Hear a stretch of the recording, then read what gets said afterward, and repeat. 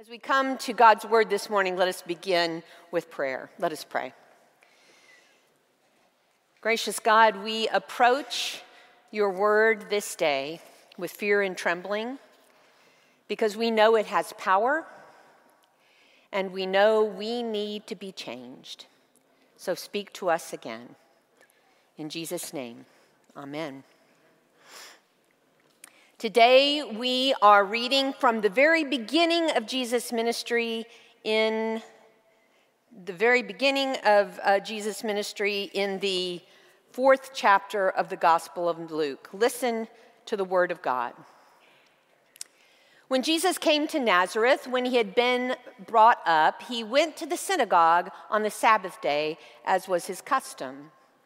He stood up to read, and the scroll of the prophet Isaiah was given to him. He unrolled the scroll, and he found the place where it was written, "The Spirit of the Lord is upon me because he has anointed me to bring good news to the poor. And he has sent me to proclaim release to the captives and the recovery of sight to the blind, to let the oppressed go free and to proclaim the year of the Lord's favor." And he rolled up the scroll, he gave it back to the attendant, and he sat down. And the eyes of all the synagogue were fixed on him. And then he began to say to them, "Today this scripture has been fulfilled in your hearing." And all spoke well of him, and they were amazed at the gracious words that came from his mouth. And they said, "Is this not Joseph's son?" This is the word of the Lord. Amen. At this point in the worship service, I am about to do something strange. And yes, it's a bit radical. The problem is you've seen preachers do this so often that you no longer see it as strange or radical. You see, I'm standing here this morning about to lead us into a drastic, countercultural, subversive activity. I'm about to preach the gospel. Not long ago, someone asked me, after all these years, 40 years of preaching, is it easier to get up on Sunday morning and begin the process of opening up the Word of God? And you know what? It's not getting any easier. And you know why? Because the longer I preach, the more I realize the impact and the life-changing potential of the gospel. The longer I preach, the more I realize that the sermon isn't about nice phrases and profound thoughts kind of strung together with funny stories. The longer I preach, the more I realize that what happens during this part of the service we call the sermon is nothing less than the risky business of opening ourselves to the intrusive, challenging Word of God. And I also have come to realize that what happens during the sermon is a lot less to do with my thoughts and nicely laid out words and everything to do with the power and the grace of God's Word. So here we are, Sunday after Sunday, taking the risk as we read from the Bible and then reflect on the Bible, the risk that we might be challenged or confronted, taking the risk that the gospel will challenge our stands, our thoughts, our actions, taking the risk, as Pastor Emily said last week, that we might be changed. And that's exactly what happened to those poor, faithful Jews gathered in Nazareth in Luke's gospel. There they were, all comfortable like we are in their synagogue, about to listen to their hometown boy. He'd been doing good things around, and he'd come home, and there they were. They handed him the scroll, and they said to him, "Here, son, read. Read these ancient words from Scripture." And then they waited eagerly to hear those comforting words of God that they knew well from the scroll of the prophet Isaiah. And he did. "The Spirit of the Lord is upon me because he's anointed me to bring good news, release to the captives, recovery of sight to the blind." Can you imagine What that must have felt like to the congregation. Maybe God has heard our prayers. Maybe God is sending this messenger to come and to do something for us, to run out the Romans, to set things right. What good news. Luke's gospel says they all spoke well of him. They loved his words. They even said, "Oh, this is Joseph's son, my." But here's the problem. Jesus wasn't in the synagogue that day to make people feel good, was he? No, he went to Nazareth to open God's word, God's ancient word from the prophet Isaiah. And opening God's word, allowing God's word to speak, well, that's risky business. And here's what happened as Jesus began to preach. And he said, "Doubtless you will quote to me this proverb, 'Doctor, cure yourself.' And you will say, 'Do here also in your hometown the things that we have heard you did in Capernaum.' And he said, 'Truly I tell you, no prophet is accepted in the prophet's hometown.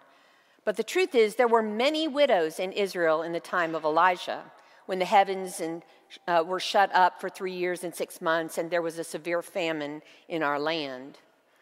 Yet Elijah was sent to none of them, except to the widow of Zarephath in Sidon.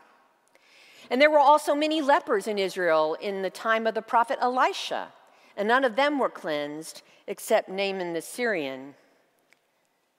Now when they heard this, all in the synagogue were filled with rage. They got up, they drove him out of the town, they led him to the brow of the hill on which their town was built, that they might hurl him off the cliff." Through Jesus, the ancient word of God speaks, and the people of Nazareth are confronted and challenged. Remember Elijah and Elisha, says Jesus. Remember that God didn't always come to the expected people in the expected way. So why should you believe that God's salvation, God's activity, God's favor rest on you? Just because you're my hometown, just because you're children of Abraham? You see, Jesus' sermon questions their assumptions about the Messiah, their assumptions about God's favor and what God might be up to. And before you know it, the good citizens of Nazareth, they are an angry mob. Who is he to talk to us this way? Why won't he do any of those great things he did in Capernaum for us? How dare he insinuate that God's good news might be for people other than us? That's the way the gospel works, you know. At its best, when we have ears to hear and the Spirit is at work, it verbally assaults us as our ears are open. Now, not everyone understands this, you know. In fact, most people, if you're to ask them, they would say that a sermon consists of nothing but words, just little words. And most people, if you ask them, would say the Bible, well, it's just print. It's just black ink on white pages. So what power can little old words have, right? Well, tell that to two people who stand up and say to each other, "I do." No power in words.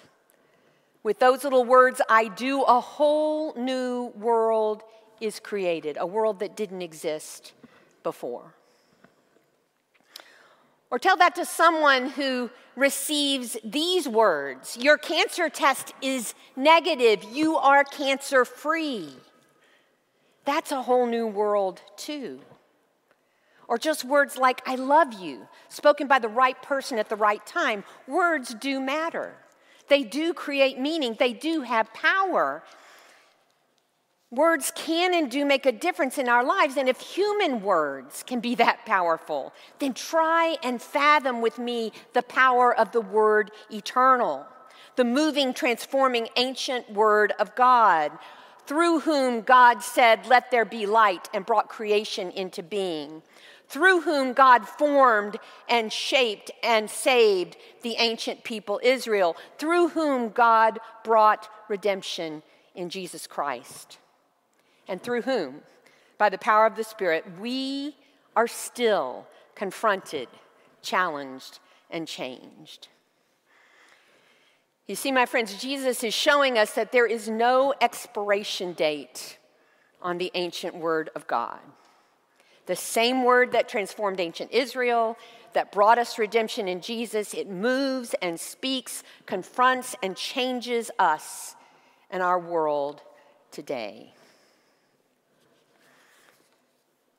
In August of 1963, 250,000 people gathered for a march on Washington, a march to protest racial segregation in our country. There were 10 speakers that day, 10, from all kinds of backgrounds and traditions, so many words spoken in a peaceful protest. Words actually urging the passage of a civil rights bill that was stalled in Congress. Imagine that, a civil rights bill stalled in Congress. But only one of those speeches came to be known as a signature moment in the civil rights movement of our country. Only one of those speeches is still memorized word by word by school children and Sunday school classes in some American communities. It's the I Have a Dream speech of Dr. Martin Luther King Jr. This weekend, as we celebrate Dr. King's life and legacy, I challenge you to read that speech on the internet or to watch it in an old newsreel on YouTube. It won't take you very long. It's 1,400 words, maybe 10 minutes. History books speak of the speech this way: weaving in references to the country's founding father and the Bible, King used universal themes to depict the struggles of African Americans before closing with an improvised riff on his dreams of equality. The eloquent speech was immediately recognized as a highlight of the successful protest. All of this is true, but you know what else is true? That day, Dr. King let Scripture speak. Dr. King relied on the ancient word of God to work on that audience and eventually to work on the soul of this country. Let me show you what I mean. At the beginning of the speech, toward the beginning, Dr. King said, "We can never be satisfied as long as our children are stripped of their selfhood and robbed of their dignity by signs stating whites only. No, we are not satisfied, and we will not be satisfied until justice rolls down like waters and righteousness like a mighty stream." Justice rolls down like waters and righteousness like a mighty stream, the ancient word of God from Amos. And then toward the end of his speech, Dr. King said, "I have a dream that one day every valley shall be exalted, every hill and mountain made low, the rough places will be made plain, the crooked places will be made straight, and the glory of the Lord shall be revealed, and all flesh shall see it together. This is our hope.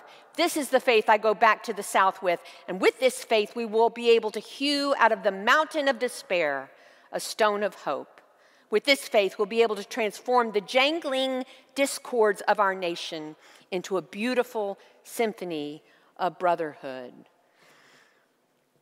Every valley shall be exalted, and every hill and mountain shall be made low, and the rough places will be made plain, the crooked places will be made straight, and the glory of the Lord shall be revealed, and all flesh will see it together." The ancient word of God from the prophet Isaiah. Friends, the ancient word of God speaks and has power. It spoke on that hot day in August in 1963, and my friends, it still speaks today.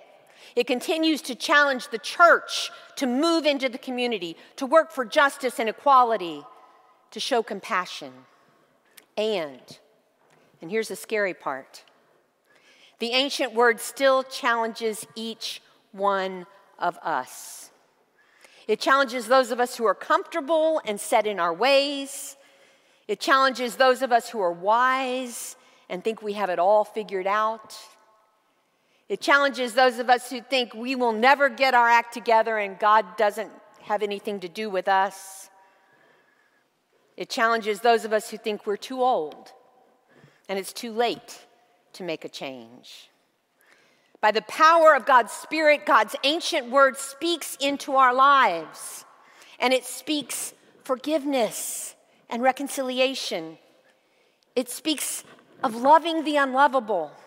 It speaks of starting something new and challenging ourselves as disciples of Christ. It demands our obedience, our attention, and our devotion because we are God's children.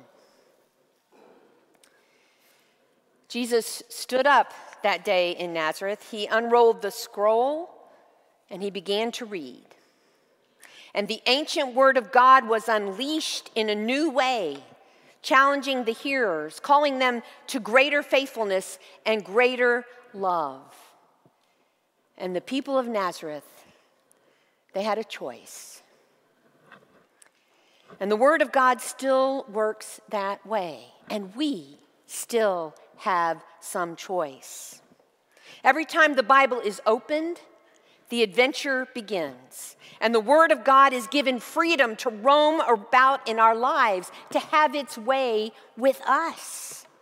That's why we're beginning this year here at WHBC by reading a little bit of the Gospel of Luke every day, so that God's Word can have its way with you and with me and with our blessed community.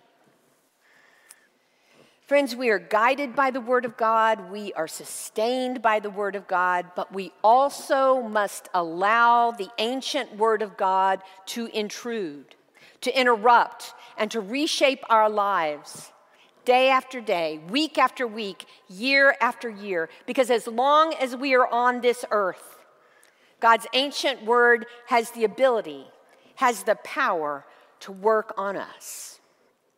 No matter how pleased we are with ourselves, no matter how limited we might feel, or no matter the obstacle, God isn't done with us yet. Amen. Let us pray. God, we thank you. We thank you for your ancient word, which always comes fresh and new and powerful into our lives and into our situations. Open us now, that as you speak, as you challenge, as you call us, we might be bold to answer, quick to follow. In Jesus' name, amen.